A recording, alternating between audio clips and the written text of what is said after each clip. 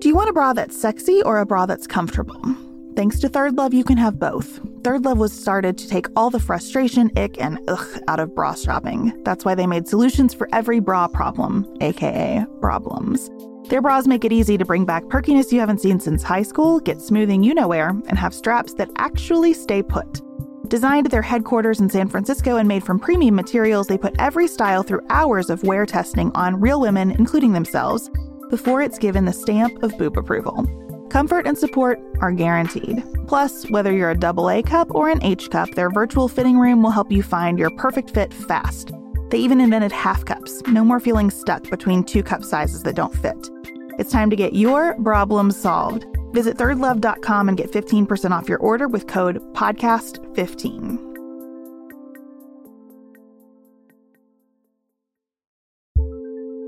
You know how you learn to really appreciate how good your products are? Leave town and get stuck with whatever shampoo is in the hotel. I take Prose and their custom hair products for granted, y'all. Prose is made for people, not hair and skin types. Personalization is rooted in everything they do. From their in-depth consultation to their made-to-order model. From millions of possible formulas, only one is uniquely yours or mine. I never found beauty products that really understood my needs, but ever since I switched to custom hair and skin routine with Prose, I've noticed so many benefits. My thin hair is moisturized but not weighed down, and my waves have never looked better. And Prose isn't just better for you, it's better for the planet. They're a certified B Corp, cruelty-free, and the first and only carbon-neutral custom beauty brand. Prose is so confident that you'll bring out your best hair and skin that they're offering an exclusive trial offer of 50% off your first subscription order at prose.com/pantsuit. So you get your free consultation, then 50% off at prose.com/pantsuit. That's prose.com/pantsuit.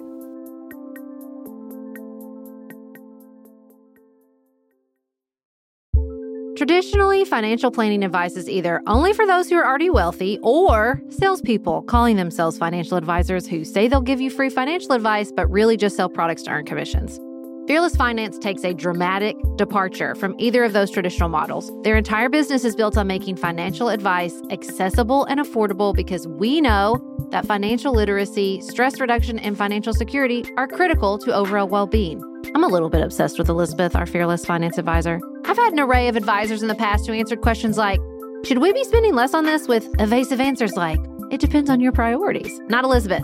She answers with actually helpful guidelines. You're spending more than the average family of 5, or I'd like to see this increase by 6%. Thank you. This is Fearless Finance's mission, to make advice affordable and accessible. You meet with your planner virtually and they charge you by the hour. You only pay for the time you use down to a quarter hour. Their planners meet with you where you are on your financial journey, no judgment. Visit fearlessfinance.com today. You can chat with a planner for free to make sure it's a good fit, and you'll get $50 off your first planning meeting when you use the code PANTSUIT. That's fearlessfinance.com and use code PANTSUIT for $50 off your first planning meeting.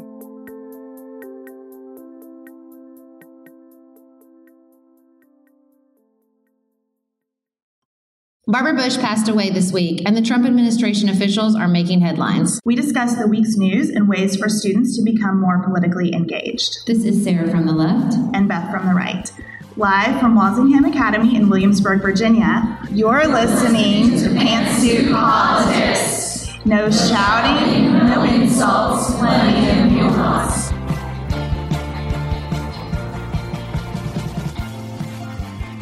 So we're really happy to be at Walsingham Academy in Virginia. Today we've had a really lovely day. We spent some time with several high school classes and middle school classes and just meeting the faculty here.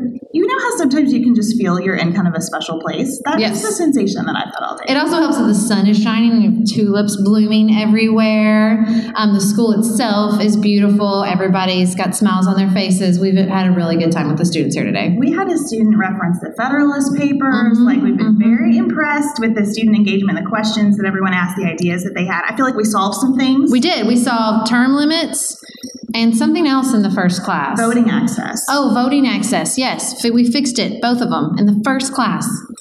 Get it together, Congress. We're doing it here at the only co-ed pre-K through 12th grade Mercy School in the United States.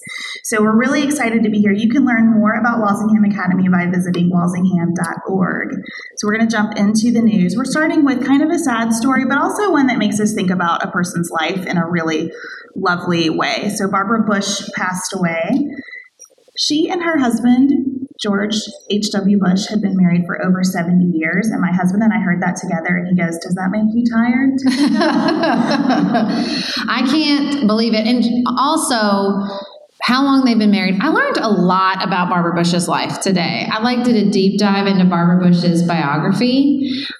6 kids. The first thing I did, I'll just admit to this, I did the math on when her hair went white, because as long as I'd known her, her hair had been white. She's 92. I'd known her since the 90s. I started doing the math. And then it took me down this whole path of that Barbara Bush has had the white hair since she was 49, which I think is really cool because gray hair was not as hip as it is now back in that day. But she cites going prematurely gray for this terrible, tragic story. She lost her second child, first daughter, to childhood leukemia. They sent this child was named after her mother. Her mother had just recently died in a car crash. They sent this child home with her and was like, "Take her home in 2 weeks, she'll be gone." What? Broke my heart. They took her for treatment. She lived for 7 more months. But this incredibly tragic, intense story, and I read a lot of interviews about it. And I'd always had this sense growing up around Barbara Bush that she was made of steel. She was just made of some seriously tough stuff. And when I read all the obituaries and all the stories about her, I realized that impression was well earned. I read in one piece that she talked about how difficult she found it to get through her grief. And what helped her most was hearing George W. Bush, her son, tell a friend that he couldn't come outside and play because his mom needed him. And she said, "I realized that was too much of a burden for a 7-year-old to bear, and that I needed to get on with life." But there have been some touching portrayals of her. We were talking in the car about how some of those portrayals are sort of missing some of the coolest pieces of her. I mean, she was not to be messed with. Woman. Yeah. Not to be messed with. She was very, her grandkids call her the enforcer. That's been going around in a lot of the articles.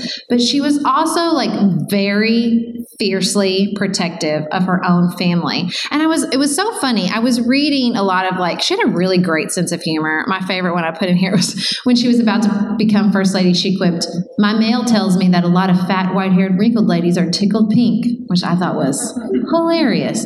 But she reminded me of Ann Richards, the white hair, the Texas, the toughness, even though she was born in Connecticut and grew up in the Northeast, but she really adopted that West Texas style. But they loathed each other. They did not. She called Ann Richards that woman. And can't you just hear that woman? And she had that famous quip about Geraldine Ferraro when Geraldine Ferraro was the vice presidential nominee. And I just thought I hope that she doesn't get glossed over. I hope that because so much of her identity was wrapped up in being the wife of a president and the mother of a president, a club that only contains one other woman, Abigail Adams, which is excellent company to keep, I would think. And so I hope that it doesn't become, I hope her legacy stays true to this toughness she had, that she was made of steel, that she did have a sharp word, that you did not mess with her family. I really like that part of her, and I hope it doesn't become, I hope the way in which we talk about her now that she's gone doesn't become this sort of overly glossed over, feminized situation, because I really like that part of her. I like that she was so identified as being a wife and a mother, but also because she was tough and you did not cross her. I love all the complexity of Barbara Bush, and I hope that the portrayals of her after she passes stay true to that. Well, one of the things happening in terms of complexity and partisanship around Barbara Bush's death today is that a professor in Fresno is in trouble for making some very incendiary remarks about Barbara Bush's passing. She said some horrific things about the Bush family, and the sentiment, which I will not quote her exactly because it would not be a PG comment, but she said basically, "I'm glad she's gone and I can't wait for the rest of the Bush family to be gone because they've killed a ton of people in the Middle East and they're horrible people, and good riddance."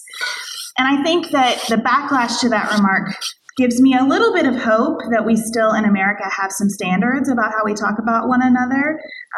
There has been swift criticism of those comments. The university is working through its process on what to do, and that brings up some interesting issues about what we expect college professors to do in terms of their personal speech. She certainly wasn't speaking on behalf of the university. But I think it's fair. I think it's possible to both say, this was a very interesting, complicated, strong woman who had some wonderful attributes and maintained some criticism of her husband and son's presidencies. That's okay to hold all those things together. We can still be classy and dignified about her death. And I think that's what she would counsel as well. And she acknowledged, when she made the mistake of calling Geraldine Ferraro, her words were, it rhymes with rich. And she later said she was thinking of witch. But when she called to apologize, she said, listen, the poet laureate has retired. Yeah. She had a sense of humor about herself and her own mistakes. And so I think that some of that advice applies to how we talk about her in death as well, especially if you don't fully embrace everything that her husband and son did as president, which you shouldn't, right? It's complicated. You could love them both and still be critical of aspects of their presidency, just as with any other president. So rest in peace, Barbara Bush, the complex, strong woman that you were. I think that she was an interesting and great example on many levels. We're going to talk a little bit about news coming out of the Trump administration this week. We just learned that Mike Pompeo, who is going through the confirmation process for Secretary of State, over Easter weekend hung out in person with Kim Jong-un. That's not how I spent my Easter weekend in North Korea. So he did that in his capacity as director of the CIA. What's confusing about it a little bit is that we still had a Secretary of State at the time, Rex Tillerson, who should have been our country's chief diplomat. But Bob Corker gave an interview saying that this wasn't really out of the realm of normal because a lot of our communications with North Korea have been through our intelligence community. Also, excluding Rex Tillerson was not out of the realm of normal at that point either. That's why he was on the way out the door. And so Mike Pompeo, we know that he had this conversation because the Trump administration has now decided that it lends credibility to his nomination for Secretary of State, and that in fact not confirming him would be detrimental because he's already set down this path of representing the United States with North Korea. I think it's kind of an interesting thing to say, well, see, we already gave him the job, so you have to go ahead and rubber stamp that Congress. That's one strategy. It's a perspective on advice and consent. Right. It's one way. I mean, he's already been approved for the Senate once when he became CIA director, so I think it would be very difficult to imagine a scenario in which he would not be approved to be Secretary of State or confirmed. What I think is so interesting about this is, what has changed so dramatically that this situation with North Korea that seemed so entrenched for so many years has all of a sudden shifted pretty dramatically. I mean, I think part of it, a huge part of it, is the president of South Korea, his willingness to upset even his own people, inviting them to the Olympics, looking at this issue with fresh eyes. And I wonder how much he and maybe the leadership of China. In my work as an elected official, I have a finance director who says, never give up the opportunity of a good crisis. And there's a part of me that I wonder how much they used a change of administration in the United States as like a crisis to be like, okay, here's our chance to really use this as an accelerant, mix things up, look at things with fresh eyes, pull some levers, push some buttons, because things are clearly shifting in a positive direction over there. I hope so. And I also think it's possible that it feels like all of a sudden to us, and it's actually the result of years of work by our intelligence community, the result of years of sanctions. I mean, the North Korean economy struggles. There are aspects of the economy that have certainly improved since Kim Jong-il's passing. But I don't think it's possible for us to really know why this is happening. I'm not sure we'll ever really understand that story. But it's fascinating to watch, and I'm optimistic. I'm so optimistic. There's nothing I would like more, even as a Democrat, than to praise Donald Trump for finding some sort of peaceful solution to North and South Korea. I would happily, he would be my first compliment the other side, which is the section we do on our Monday show. So I would be first in line if that can come to some sort of peaceful resolution. Yeah, and it does seem like a reason to keep Mike Pompeo in the seat. If he's doing well in those discussions, the only indication right now of trouble brewing around him is that Rand Paul, our senator, is adamantly opposed to his confirmation. But I think that there will be a Democrat or two at least to vote in favor of confirmation, so that will probably happen. Other thing to watch in the Trump administration right now, has anybody seen Nikki Haley's kerfuffle? Oh, I love the word kerfuffle. Yeah. Yes, so Nikki Haley, UN ambassador, announced on the Sunday shows this week that as part of our response to the chemical attack in Syria, the administration would be imposing additional sanctions on Russia. Those were the talking points that had been prepared by the Republican National Committee in consultation with the Trump administration.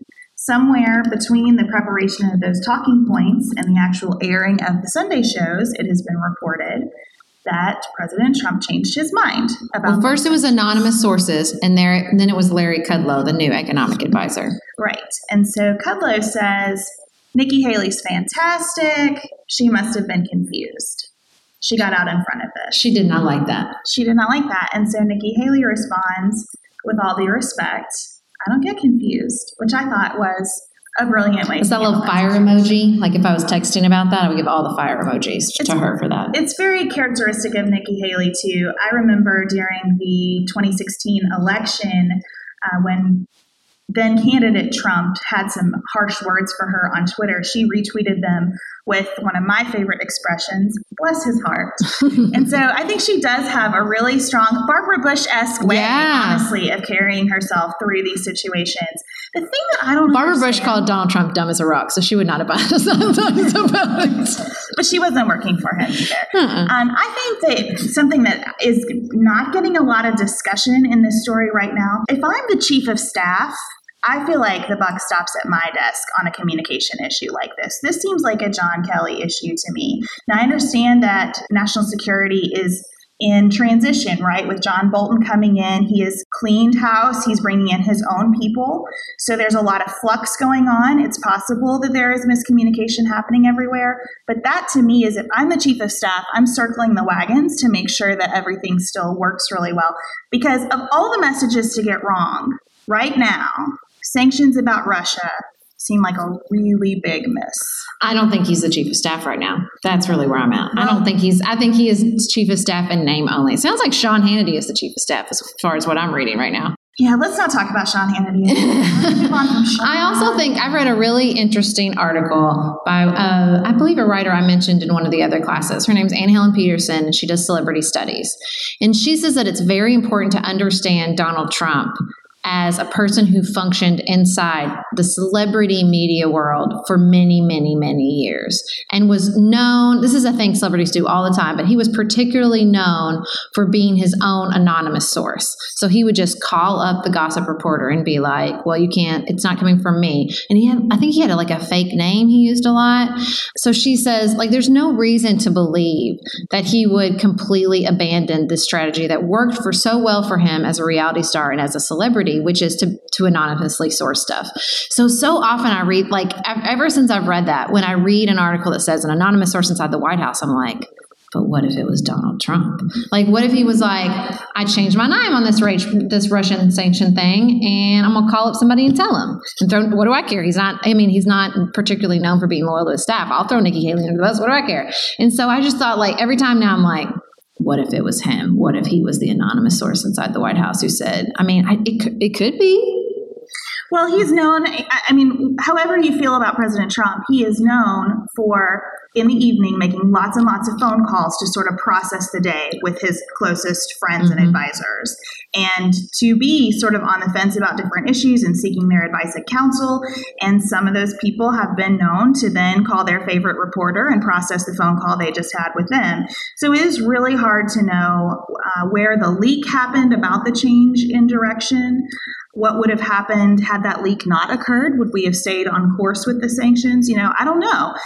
It'll be interesting to see how Congress responds as well, because the situation with Russia and sanctions around Russia is not going anywhere. Mm-hmm. And I think it is likely to escalate.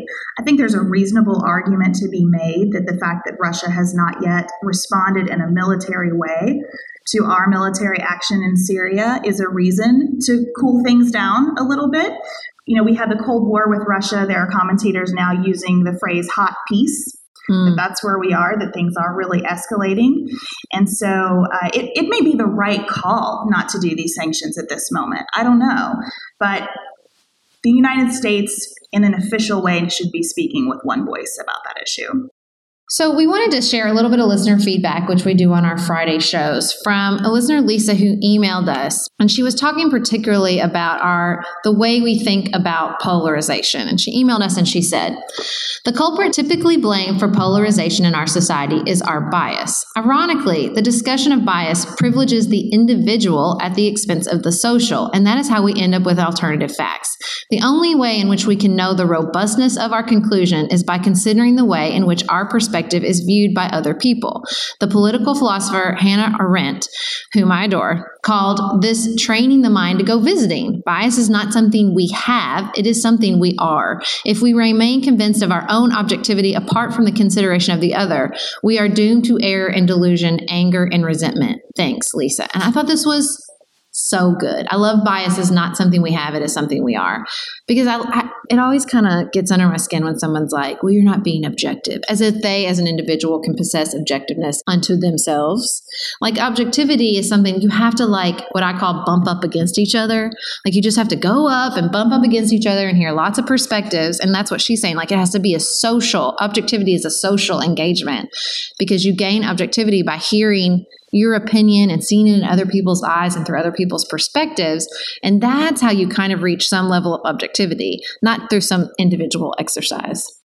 Yeah, I thought it was a great point. And one of the things that we heard today, we asked students several times, what frustrates you about the news right now? And we did hear some frustration about bias, that you can't find an objective news source. And I think that's a problem. And I think a really confusing aspect of our media environment right now is that most newspapers, even the newspapers of record, are really attracting attention through their commentary, not their journalism. And you have to really pay attention to whether you're reading commentary or journalism, because you can be looking at something in the Wall Street Journal or the New York Times or the Washington Post, and it be just an opinion piece, but it feels like it is supposed to be an objective reporting of facts.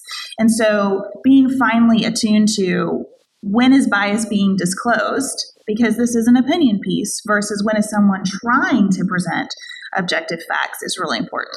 And I think the situation is even worse on cable news. And I hadn't really thought about it until we started talking about it on the show, because I don't watch a lot of cable news. But you will have a panel of people, and it will be a journalist, a congressman, and a lobbyist. The journalist supposedly reporting the facts is mixed in all with people who are sharing their opinion on the facts. And so the line between bias and opinion and facts and reporting is so gray, and it's so hard to sort out. Okay, am I listening to this person and they're just telling me their opinion on what's happening? Are they reporting what's happening? That's very difficult to delineate on a cable news network.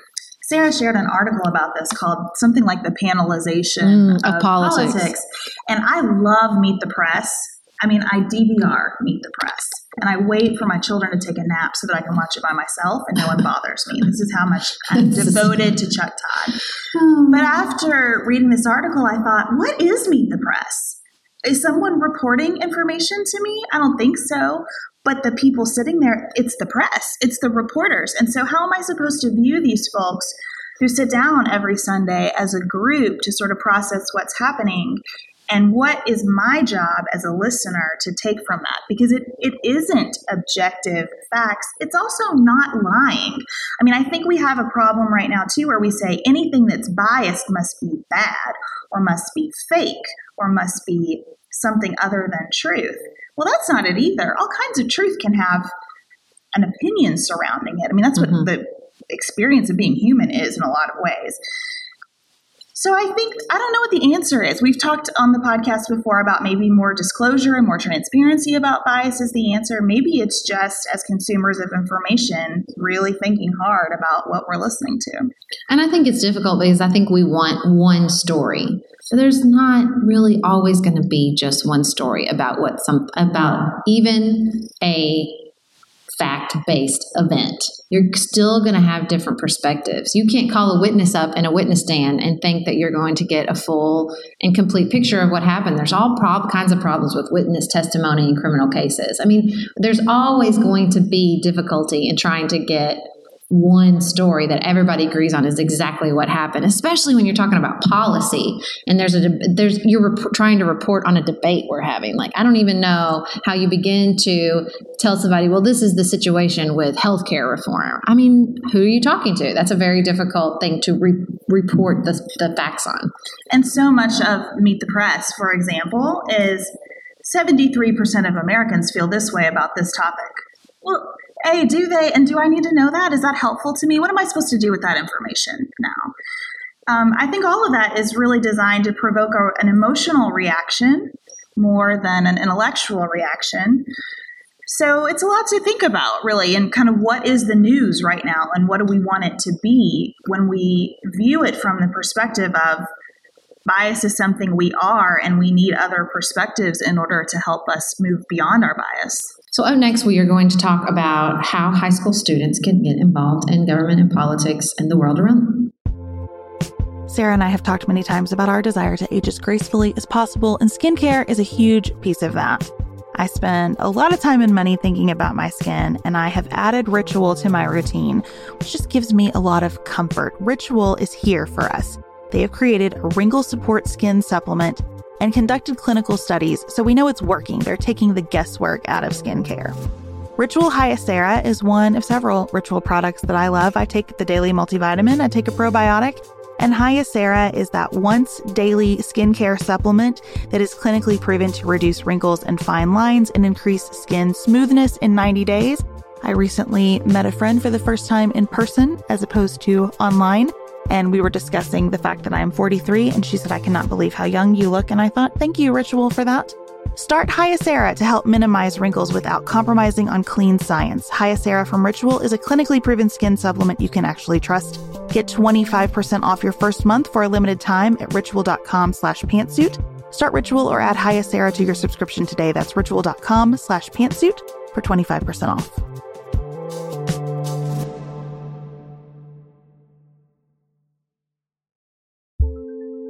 You know how you learn to really appreciate how good your products are? Leave town and get stuck with whatever shampoo is in the hotel.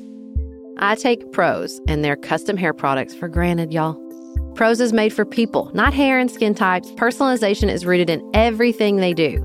From their in-depth consultation to their made-to-order model. From millions of possible formulas, only one is uniquely yours or mine.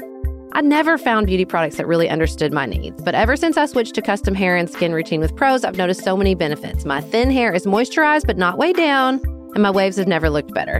And Prose isn't just better for you, it's better for the planet. They're a certified B Corp, cruelty-free, and the first and only carbon-neutral custom beauty brand. Prose is so confident that you'll bring out your best hair and skin that they're offering an exclusive trial offer of 50% off your first subscription order at prose.com/pantsuit.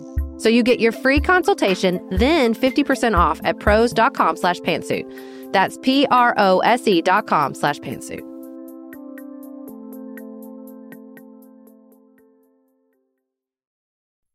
In previous episodes, I have outed myself as a bed-making fanatic. I am very serious about my bed being an oasis, a gift to Chad and me as we crawl into it at the end of a long day. So I want to return to how much I love my Boll & Branch sheets.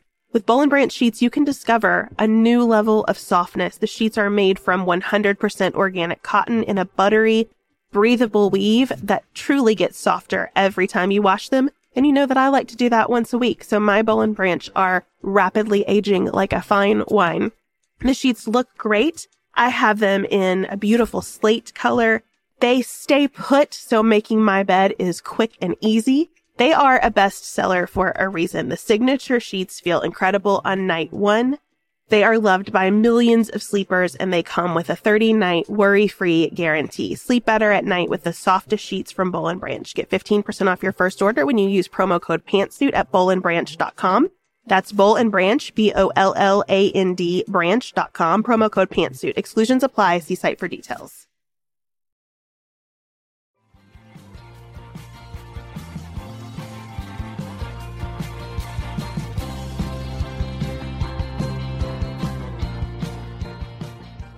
today with high school and middle school students talking about disagreeing with others, about the news, about partisanship. We thought this evening... Oh, and we also learned about Fortnite. We did. We got educated by some middle school students. I'm feeling like informed about it. I feel better prepared as a parent. I'm just going to be really honest. Thank you, middle schoolers. And we also reached agreement, consensus, that 8 hours of Fortnite is too much. Too much. That's it. That's all we could get out of them. Any mothers in the room, we tried our best, but 8 hours was as willing as far as they were willing to go. So tonight we thought we would talk more about what do you do now? So if you spend some time with us today, or you're in your government class, or if you're a geography class or a history class thinking, I want to be more a part of our democratic process, and we hope that you do, what do you do, especially if you can't vote yet? And we think the answer is there are many, many things you can do, even if you can't vote yet. And we think adults in the room, there are many things that you can be encouraging young people around you to do. Because the truth is, everybody will be able to vote very, very soon. That time will go by in a flash. And even without that, the way we influence each other, because that's what media has become, right? Influence, especially social media, and our personal conversations. Everything in our politics are influenced by the way we talk about politics. So we want to go through some things that we think you can do right now, whether you're 18 or not, to be good stewards of this democracy we are entrusted with in America. So I actually think you're really well positioned to tackle this first thing, which is something we talk a lot about on the podcast, which is to prioritize the relationship between the person and you and whoever you're having this conversation with. We talked a lot about getting curious, listening to each other, talking to each other, trying to understand where the other person is coming from instead of just trying to win the debate. We did have a very intense moment with the middle schoolers where we were like, are you trying to win every conversation? And they were like, yes. And we're like, oh, okay, well, all right. That's good to know. We should reflect on that. Let's all reflect on that for a minute. Probably because you're playing 8 hours of Fortnite, so why winning is so important, but whatever. And so we were talking about that. Okay, so if we're not, we're going to prioritize curiosity. We're going to try to be curious. We're going to think through how we can better understand why this issue is so important to this person, where they're coming from. What we try to do so often on the podcast, which has become easier and easier as we are friends, as we become closer in our personal lives, is prioritize the relationship. So me understanding Beth, me ending the show in a good place with Beth is always really important to me. And I think as students, you almost, especially if you're talking with the other students in the school, or if you're talking with your own family members, obviously, like you already have that link, that relationship, because you're students together. You're in a class together, or you're in a graduating class together, or whatever, or you're in the school together. So you already have that. You don't have to reach, as we advise adults who listen to our podcast, to that relationship of like fellow Americans. It's a little tenuous relationship right now. It's kind of hard to tap into I don't know, if you live in Colonial Williamsburg, I feel like you could really tap that patriotic spirit really easily. But I think that when you're in a student body, you already have that kind of relationship with each other. You still have to see this person. You still have to be in class with this person. You might be on a sports team with this person. And so you already have that great connection that you can prioritize over winning the conversation. And so it's important not to forget that. I think that's the big thing. Sometimes we compartmentalize our politics, especially as we get older. So it becomes, yes, I go to church with this person, or I work with this person, but their politics are abhorrent to me, so we don't discuss it. Mm-hmm. And that's where we really lose the value of our communities. We're not trying to solve problems together anymore. We're trying to avoid each other politically so that we can stomach each other civically. That doesn't work in a democracy.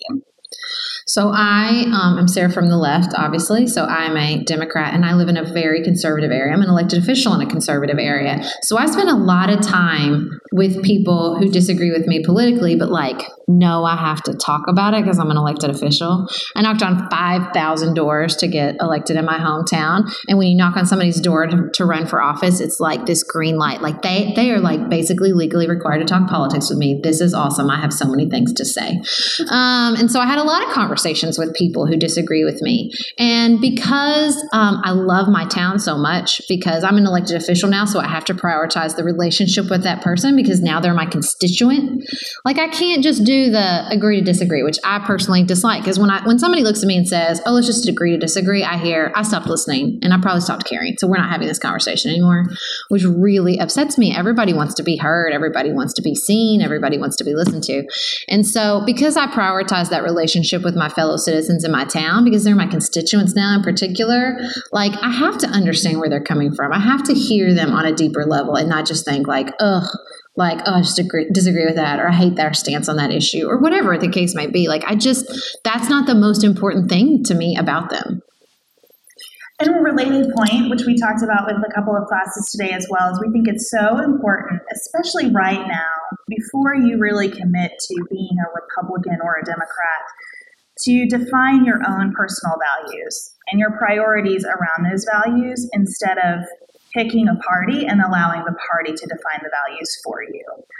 The reason we have political parties is to be shorthand. We are all too busy to explore every issue in the depth that it requires.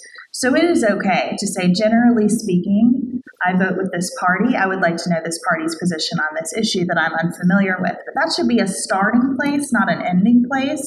You should examine that through the filter of your personal values. And we heard from students today. We said, what matters to you? And they told us things like school safety, gun rights, the environment came up a lot in ways that were very encouraging.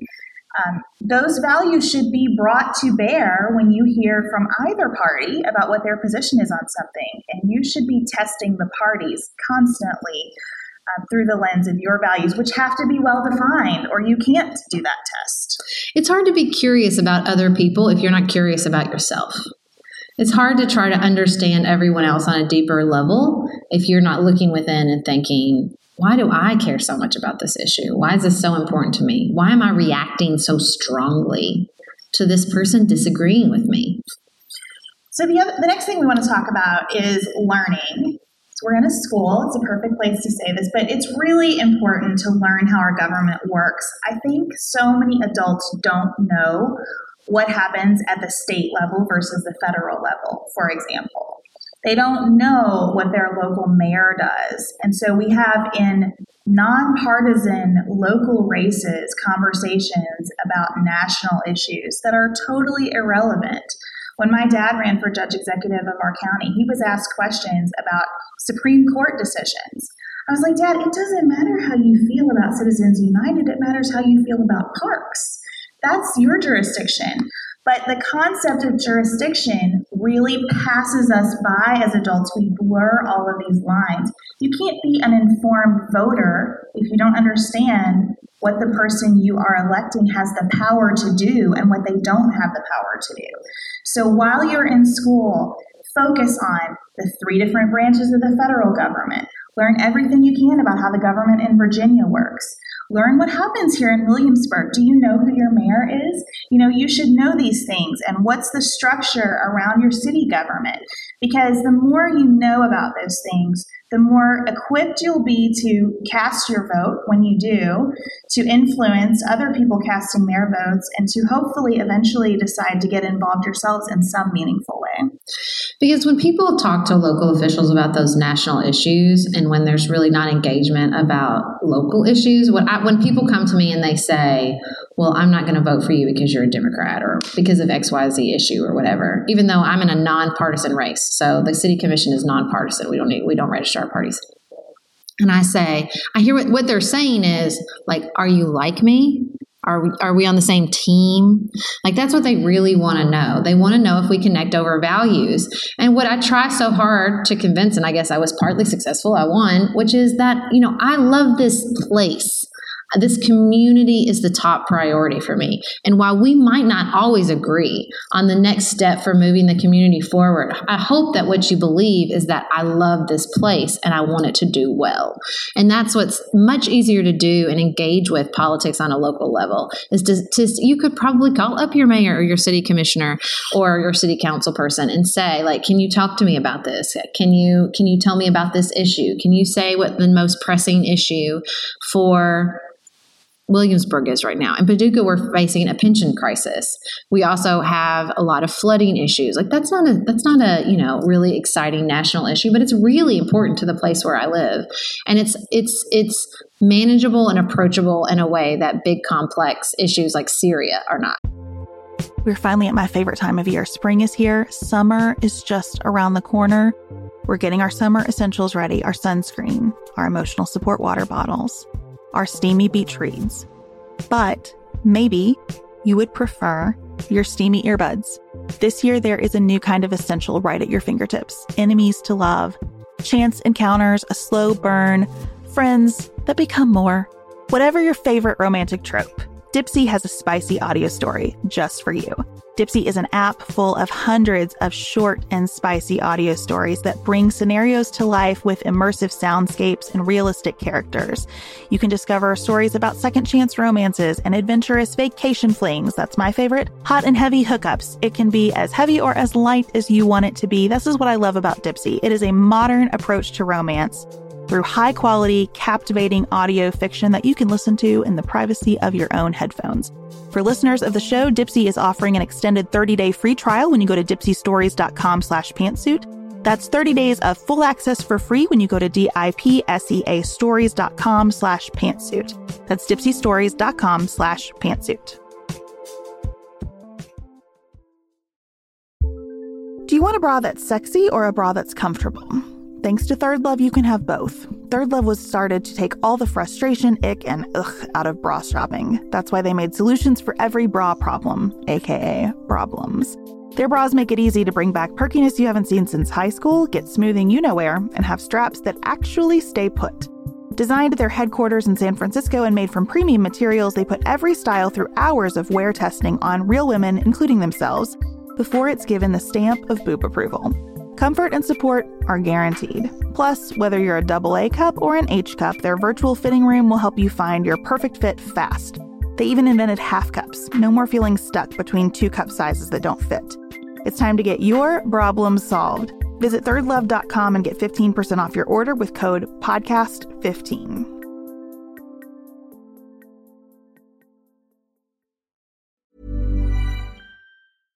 Imagine the softest sheets you've ever felt. Now imagine them getting even softer over time. That's what you'll feel with Boll & Branch's organic cotton sheets. In a recent customer survey, 96% replied that Boll & Branch sheets get softer with every wash. Start getting your best night's sleep in these sheets that get softer and softer for years to come. Try their sheets with a 30-night guarantee. Plus, get 15% off your first order at bollandbranch.com. Code BUTTERY. Exclusions apply. See site for details. We also want to encourage you to learn about issues that interest you. So picking something like global warming, which we heard a lot of interest from students about today, is fantastic. Get into that, become sort of a subject matter expert on one or two things that you really understand. We've sort of broken out issues on the podcast. Sarah knows a lot more about welfare than I do. I know a lot more about what's going on in Ukraine than Sarah does. And it breaks down by our interest level. Sarah's just not interested in that. And so I could not find Ukraine on a map. True story. And so that's okay, because none of us can do everything that we need to do. Relying on others around us to be informed is really important. So be one of those people on whom others can rely. And you don't have to know everything, but know quite a bit about something, whether it is related to your future career path or not. And I think that's the real key. You can say, I don't want anything to do with politics as a career. I want to be a fashion designer. Awesome. Be a fashion designer who really knows a lot about trade. That would actually be an excellent connection if you're going to be a fashion designer. So understand, something about a particular issue that makes you a really good source of information for the people in your community about that topic. And hopefully your model of that will encourage others to do the same. I think that this is, if let me just put on my Oprah hat, I just think this is good life advice generally, which is don't try to be what you think someone else thinks you should be. Don't try to follow a political interest that seems important or seems impressive, or an issue that you think like makes you impressive or is the most we had a listener email us one time and say every issue seemed like the most important issue. How am I supposed to pick? And I'm like, what is important to you? Like, you have to follow your own interests. Like, you have to just follow your own passion. And that's true in skills, that's true in careers, and that's definitely true in politics. If global warming, if you know in your heart that global warming is important, but it's just not something you're passionate about, that's okay, because that's the beauty of a democracy is we got a big old table, and I've got lots of friends who live, sleep, breathe, eat global warming, and they've got it covered. So what is something you want to think about all the time that you think this is really important to me? And maybe it's animal advocacy. Maybe it's female representation. Maybe it's, who knows what it could be, but whatever it is, don't try to convince yourself it's not important enough, or it's not fancy enough, or it's not what other people think is the most important political issue of the day, because we need everybody at this table in America bringing their interest, bringing their expertise on the issue that really clicks in their life. And it can also help for you to identify sort of what's your way of engaging. We're not all meant to run for office. I'm not knocking on 5,000 doors. I'm not cut out. It's so fun. That's not my personality. I don't like for people to look at me. Sarah does all these ribbon cuttings. She loves it. I like having my picture taken. Beth does not. I do not like that. I like waving when they're like, our elected officials, can you stand up and wave? I'm like, yes, I can. Yeah. I would want to crawl under a rock.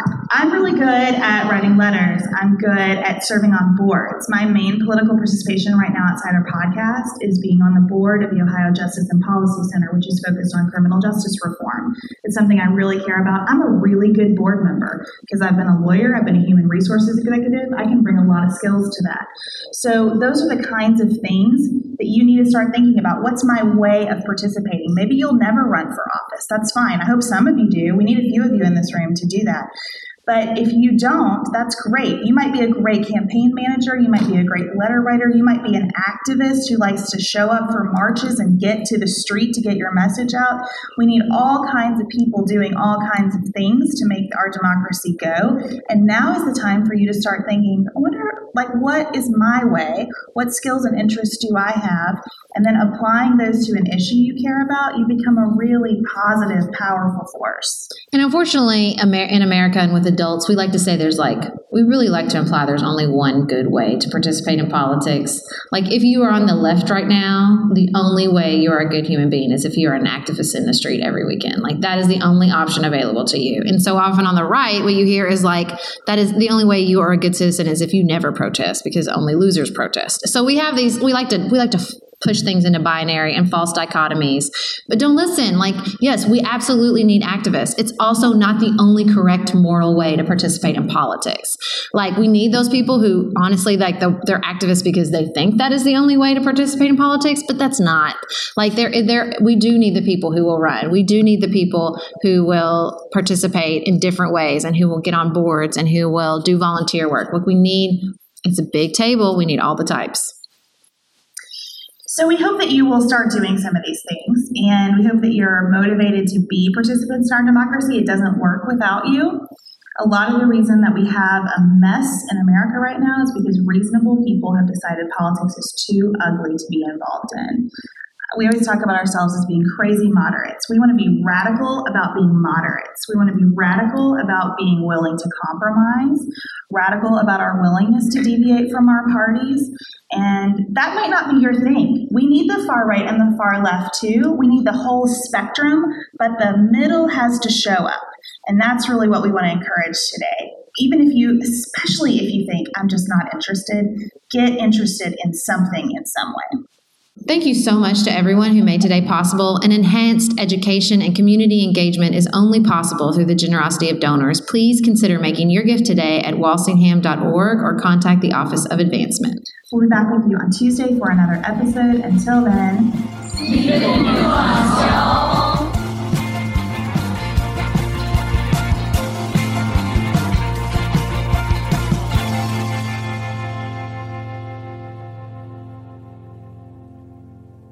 To support Pantsuit Politics, please visit patreon.com/pantsuitpolitics or rate and review the podcast in the Apple Podcast Player. Thank you to our executive producers, Nicholas, Chad, Tracy, George, and Sabrina. You can find us on Twitter at PantsuitPolitics or Facebook and Instagram at PantsuitPolitics. Dante Lima is the composer and performer of our theme music. You can also hear his work and get more nuance by checking out our podcast on family, relationships, and values, The Nuanced Life.